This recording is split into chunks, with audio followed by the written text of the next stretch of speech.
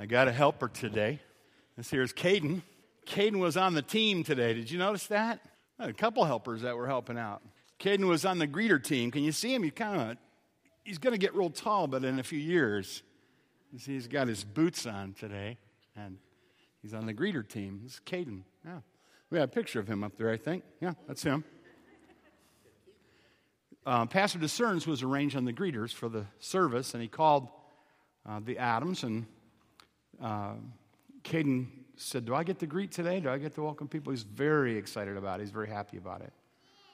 He's on his way to school, and Grandpa was taking him to school, and he said, is it Happy Friday this week? Grandpa said, what do you mean? He said, it's a Happy Friday. Grandpa said, you mean like when everybody gets off work and they have the weekend? No, I mean when we go to church. Oh, he said, that's not Happy Friday. That's Good Friday. But it's happy too, right? I think Caden had a good idea. Appreciate you helping me out. You're welcome. God bless you, all right? I have a friend whose daughter is starting out in life, getting going, and she's a nurse in Petoskey. She's raised in a sheltered home, a real good Christian home.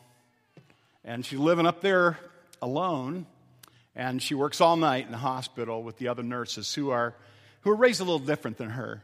They live a little different than her. Matter of fact, she notices that they just work, and then they kind of like to drink mostly and kind of party, and that's kind of what they do. That's mostly what they do. And they have a shift. They go from 7 p.m. to 7 a.m., and she said a lot of them go out to breakfast at 7 a.m., and they drink at breakfast. Said if you listen to them talk, they talk about what they're going to drink, when they're going to drink, where they're going to drink, and how they're going to recover from what they drank. And they have a little phrase. You know what it is? TGIF. You heard that? It stands for Thank God It's Friday. But the girls in Petoskey, they don't mean it as a worshipful phrase, right? They don't get it yet. Maybe someday. They're working with Naomi. They certainly will. They'll get the message. But I know you're here because you thank God for this Friday. And I do too. John Piper wrote a book. Remember about 10 years ago, the movie The Passion of the Christ came out.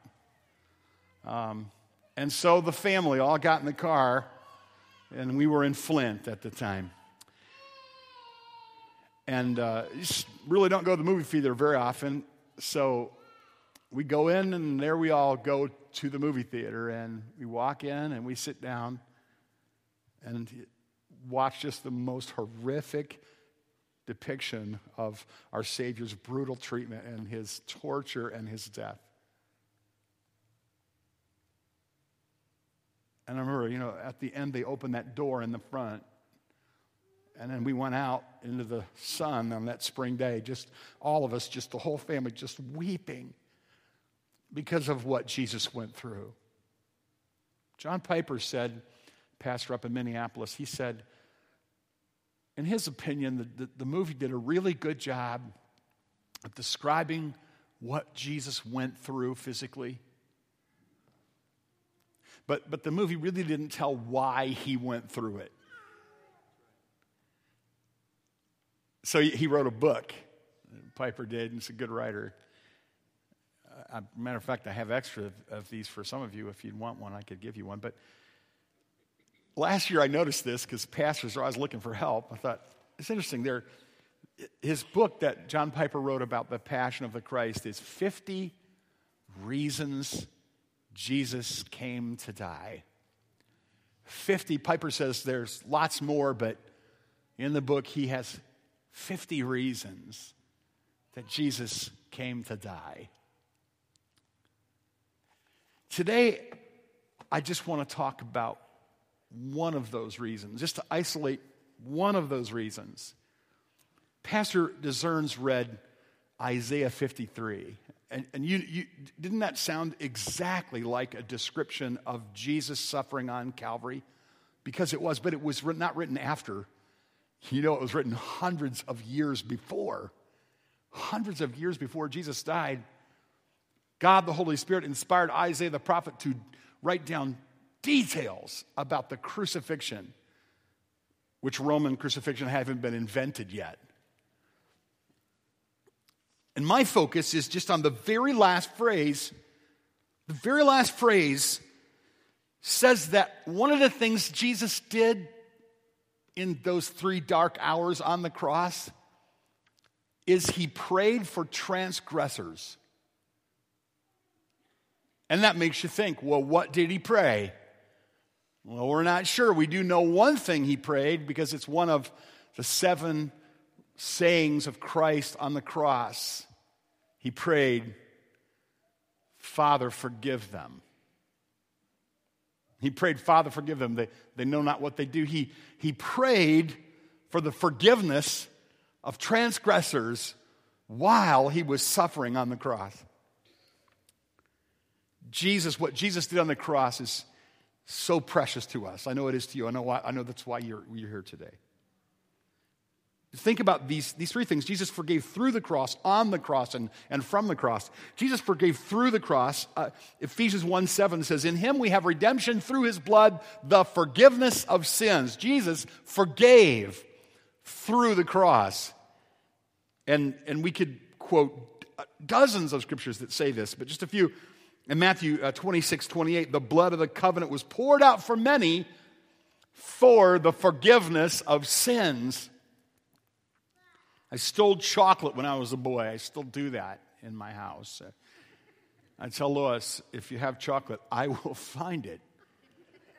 I'm serious. Seriously, I'm not kidding. When she left, she's out of town this week. She'll be back for Easter, but she's out of town today and working. And she says to me, when she left, she has a little roll-top desk in the bedroom. She opened it up. She said, you see that right there?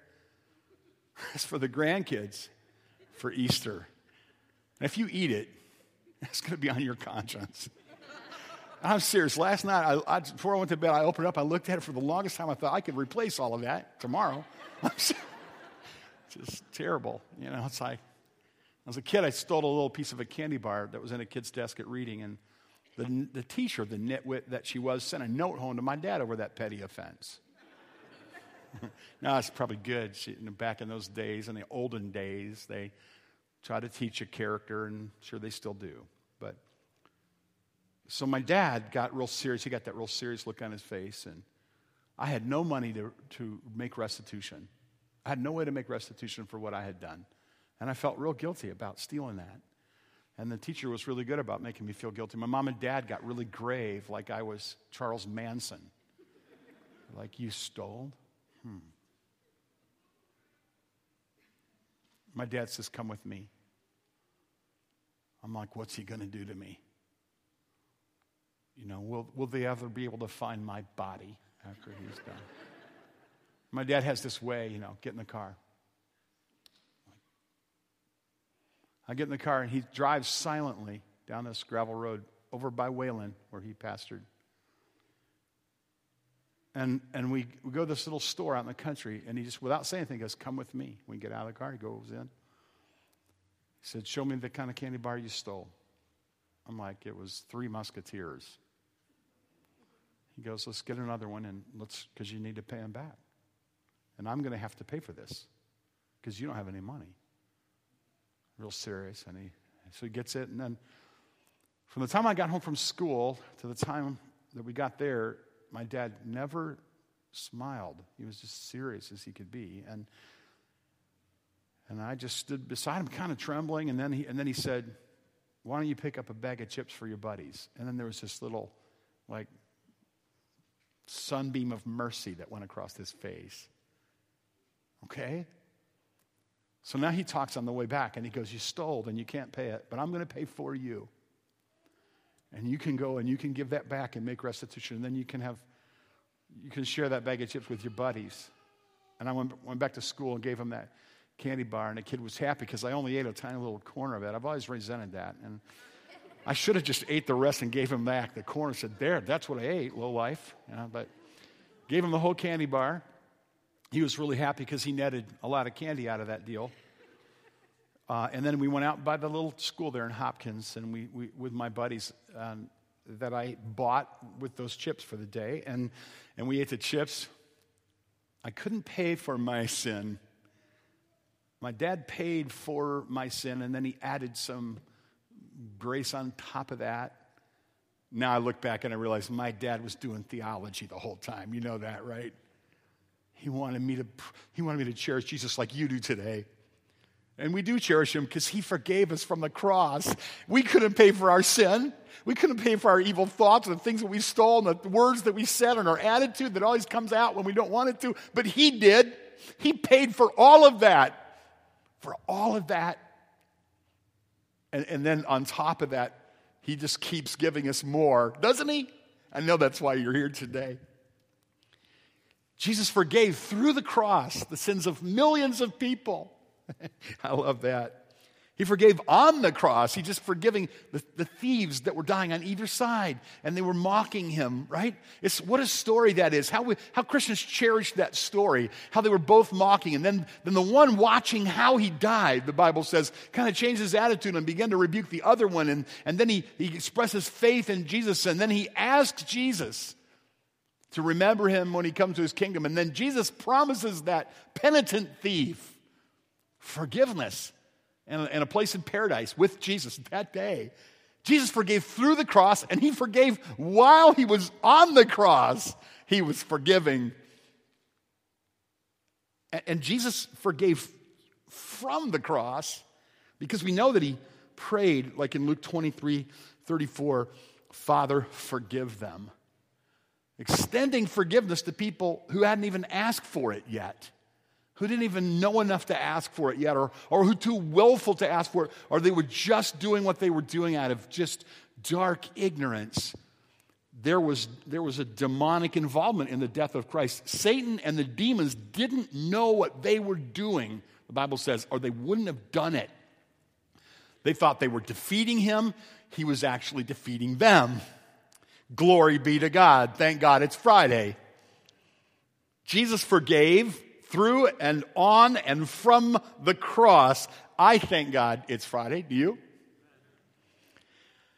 On that Friday, what Jesus did was he started really a worldwide revolution of forgiveness. Among a lot of other things, he started a worldwide, beautiful revolution of forgiveness that just swept the world over centuries of time. Think about this. Because Jesus died on that Good Friday, you can be forgiven. Some of you say, you might feel that way. Maybe all of us feel that way sometimes. I don't deserve to be forgiven yet, but you're right about that. See, he doesn't forgive deserving people. He forgives sinners. And you say, well, the things people know about me and the things people don't know about me. But he knows everything about you. He knows everything about you. There isn't anything he doesn't know. And nothing escapes his offer of mercy. And that's beautiful. I know that's why you're here this afternoon, because you understand that. Nothing escapes his offer of mercy. For those who receive it, because Jesus died, you can be forgiven. Thank God. Thank God it's Friday. Oh, but there's more. Sounds like an infomercial, doesn't it? But there's more. Yeah. Because Jesus died on that Friday, not only can you be forgiven, but because Jesus died on the cross on that Friday, you can also be a forgiver like he is. Think about that for a minute. You can be forgiven and you can be forgiving. You can be a forgiver. How wonderful it is to be a forgiver. How magnetic and wonderful are forgivers. What a sweet thing it is to be able to forgive other people. Man, that's got to happen in life. We so often offend. We have redemption through his blood, the forgiveness of sins.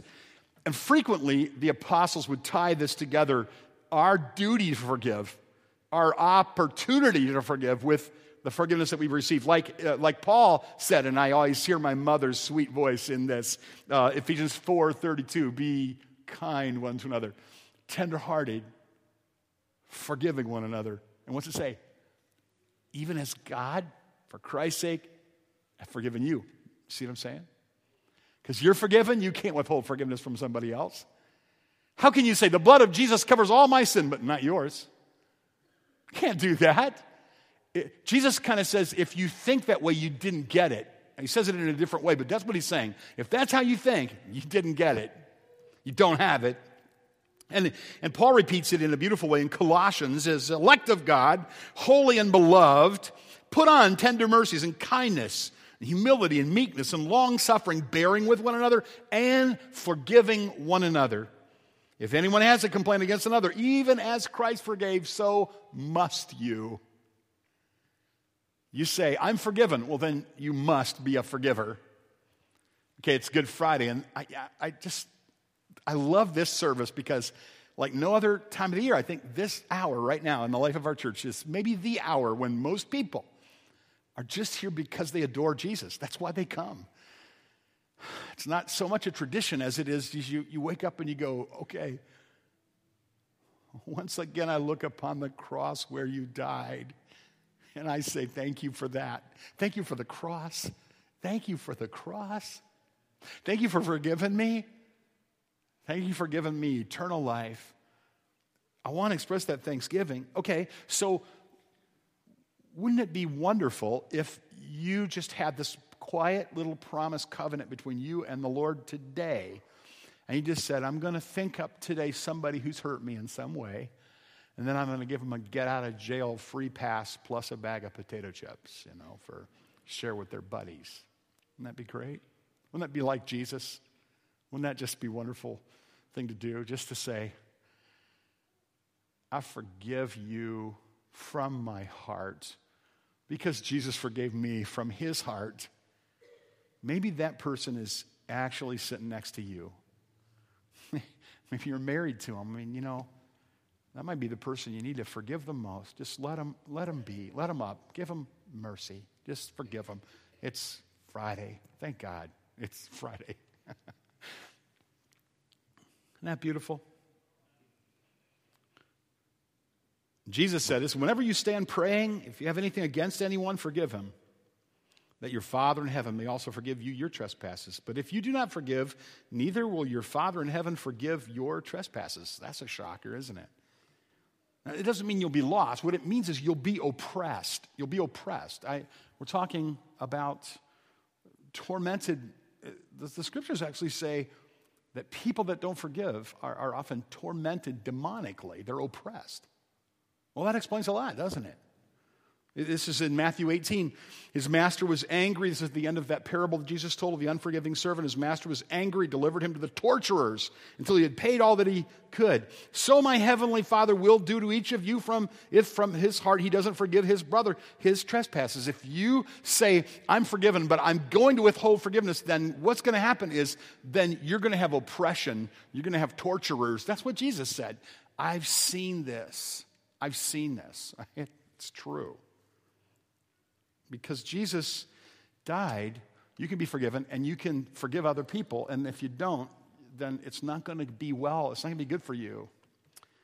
It is, but there's more. There's more. Thank God it's Friday. Because Jesus died, we can be forgiven. Because Jesus died on that Friday, we can forgive other people. And because Jesus died, we can show other people how to be forgiven forgivers. That's pretty neat when you think about it. You can set people free. Don't look at it like a evangelist with his hair slicked back, fast talking people out of their money. Don't look at it like that. Look at it like, you just love people and you go, come here, I want to show you my absolute favorite restaurant. This is an amazing place. The portions are awesome. The help is great. The atmosphere is perfect and as cheap as can be. Come on, come and take a look. It's only a lot better than that. You're like, I one time went to this place burdened with my sin and I walked away totally free forever. You want to go there?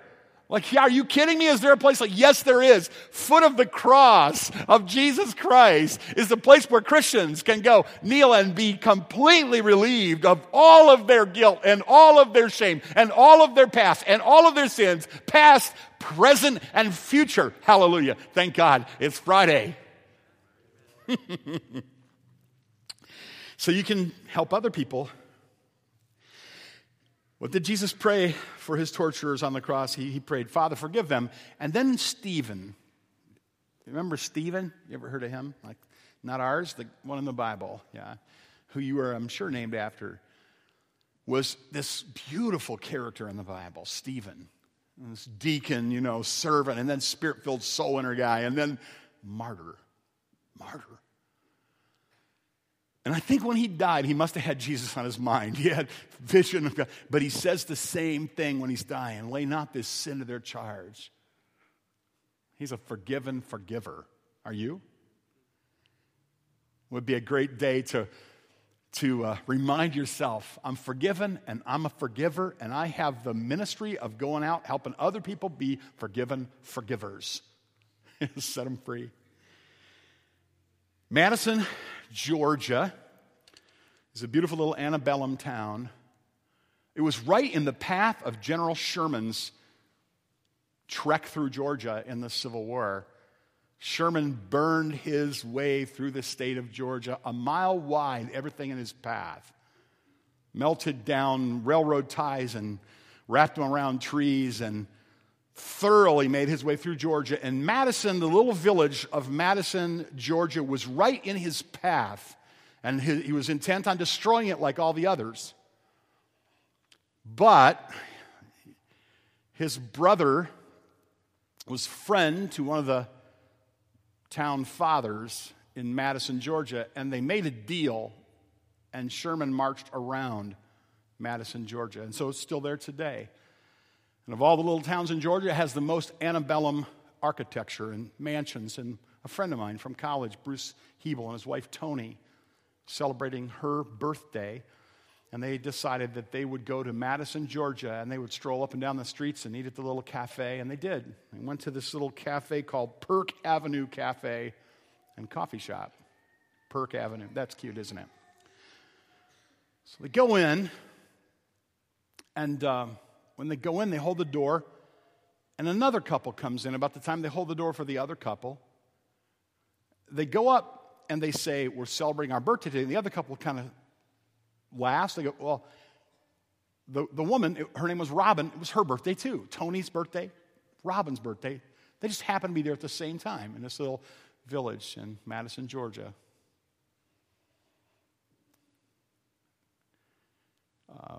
Tony had a funny impulse, like the Holy Spirit was telling her, I want you to talk with Robin. And she mentioned it to Bruce. She says, I feel like the Holy Spirit just kind of nudged me to talk with Robin. They talked a little bit, but they kind of got cut off, and then they finished their dinner, and they went on the tour, and in another one of the antebellum mansions they were touring, they bumped into each other again. And again, this strong impulse. They talked a little bit more. They got to know each other a little bit more. They were from California, Bob and Robin. So Bruce and Tony, at this point, Tony leans over to Bruce and says, I think I'm going to strike up a conversation with her. And she strikes up a conversation, and she opens up her heart a little bit about, Robin does, opens up her heart a little bit about a hurt, a very deep hurt that she had in her past. It was with her mother. Just an unrelenting hurt. And then they moved on, and in the next house they were touring, Tony just walking down the steps just says to Robin, if you'd like to, we could sit down and talk about that. Now here's what Robin didn't know. Here's what Bob didn't know. Bruce and Tony, they had been a ministry couple. He'd been a pastor for 30 years. We went to school together. Then he went to Dallas. When he graduated from Dallas, he became a pastor, and it was kind of rough on him. He had difficult experiences in the ministry. His way of saying it is sheep bite sometimes. Well, pastors do too. That just happens. Sometimes. But he had it rough. And his wife one time was so discouraged that she called she called James Dobson's helpline for pastors. And she said, she just kind of poured her heart out and said, this is what's going on. And the guy on the other end of the line that was a trained counselor that had heard from dozens, maybe even scores or hundreds of pastors and pastors' wives said, was really quiet for a long time and then said, I've never actually heard a story as bad as that. I'm just shocked you're still in the ministry. And they scheduled Bruce Wilkinson to come to their church. And Bruce Wilkinson coached and counseled them. And Bruce went away for a while with a book on forgiveness. And he realized that he needed to forgive the people that had hurt him, or it was going to destroy him, destroy his wife, and destroy their kids. So he did. And he came back a new man. Torturers were gone. And he coached Tony through the forgiveness, and the torturers left her too. And coached his kids through the forgiveness, and all three of them still living for the Lord, love the Lord. And he was talking with Bruce Wilkinson, and Bruce Wilkinson said, you need to write a book about this. And what they decided to do is they actually are no longer a pastor and his wife, but they actually have a ministry called Forgiving Forward, where they go around the country and they help people forgive those who've hurt them. And now they're in Madison, Georgia, with a woman who says to them as they sit down, I was up in the night last night praying, God, please send somebody to help me forgive my mother. Isn't that awesome? And she was just set free on that day. Thank God it's Friday. As far as the east is from the west, the Bible says, so far has he removed our transgressions from us. Doesn't that just make you want to stand up and sing Amazing Grace or something? Let's do that.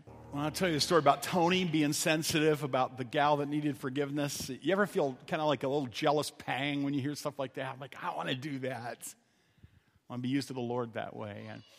And today I noticed that we have brothers and sisters from other fellowships that maybe your service times were different than ours. And so thank you so much for being with us. Hope we're a blessing to you. And we pray for your church and for your ministry too. And I know you're going to be with your people on Easter Sunday. And we've been praying for you. Our deacons met last night. We prayed for you. Those of you who make Evangel your home, ask the Holy Spirit to nudge your heart who to invite. Because there are people who don't want to be invited to church on Easter, and they're not coming, you know. But it's surprising how many there are who do have Godward inclinations, and God is causing them to seek after Him, and an invitation would be a good thing to do. So we're putting on the pancake breakfast and the celebration, and we've got some special surprises for you on Easter Sunday. I'm just saying. Special surprises, 2 big special surprises, along with, of course, obviously just the richness of the celebration of Christ's resurrection on Sunday morning. So I'm just wanted to give you that little reminder that just to say to the Lord, maybe as you walk away, who do I need to forgive, Lord?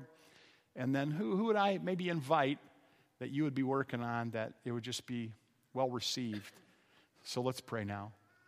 Lord, I pray your blessing on these who have gathered for your sake. And I thank you, Lord Jesus, that you suffered and died, and Lord, that you took our sins, and that you forgave us, and that we can be forgivers too. And I pray for all that have gathered here that would be their experience, forgiven of forgivers. Thank God. It's Friday. Amen.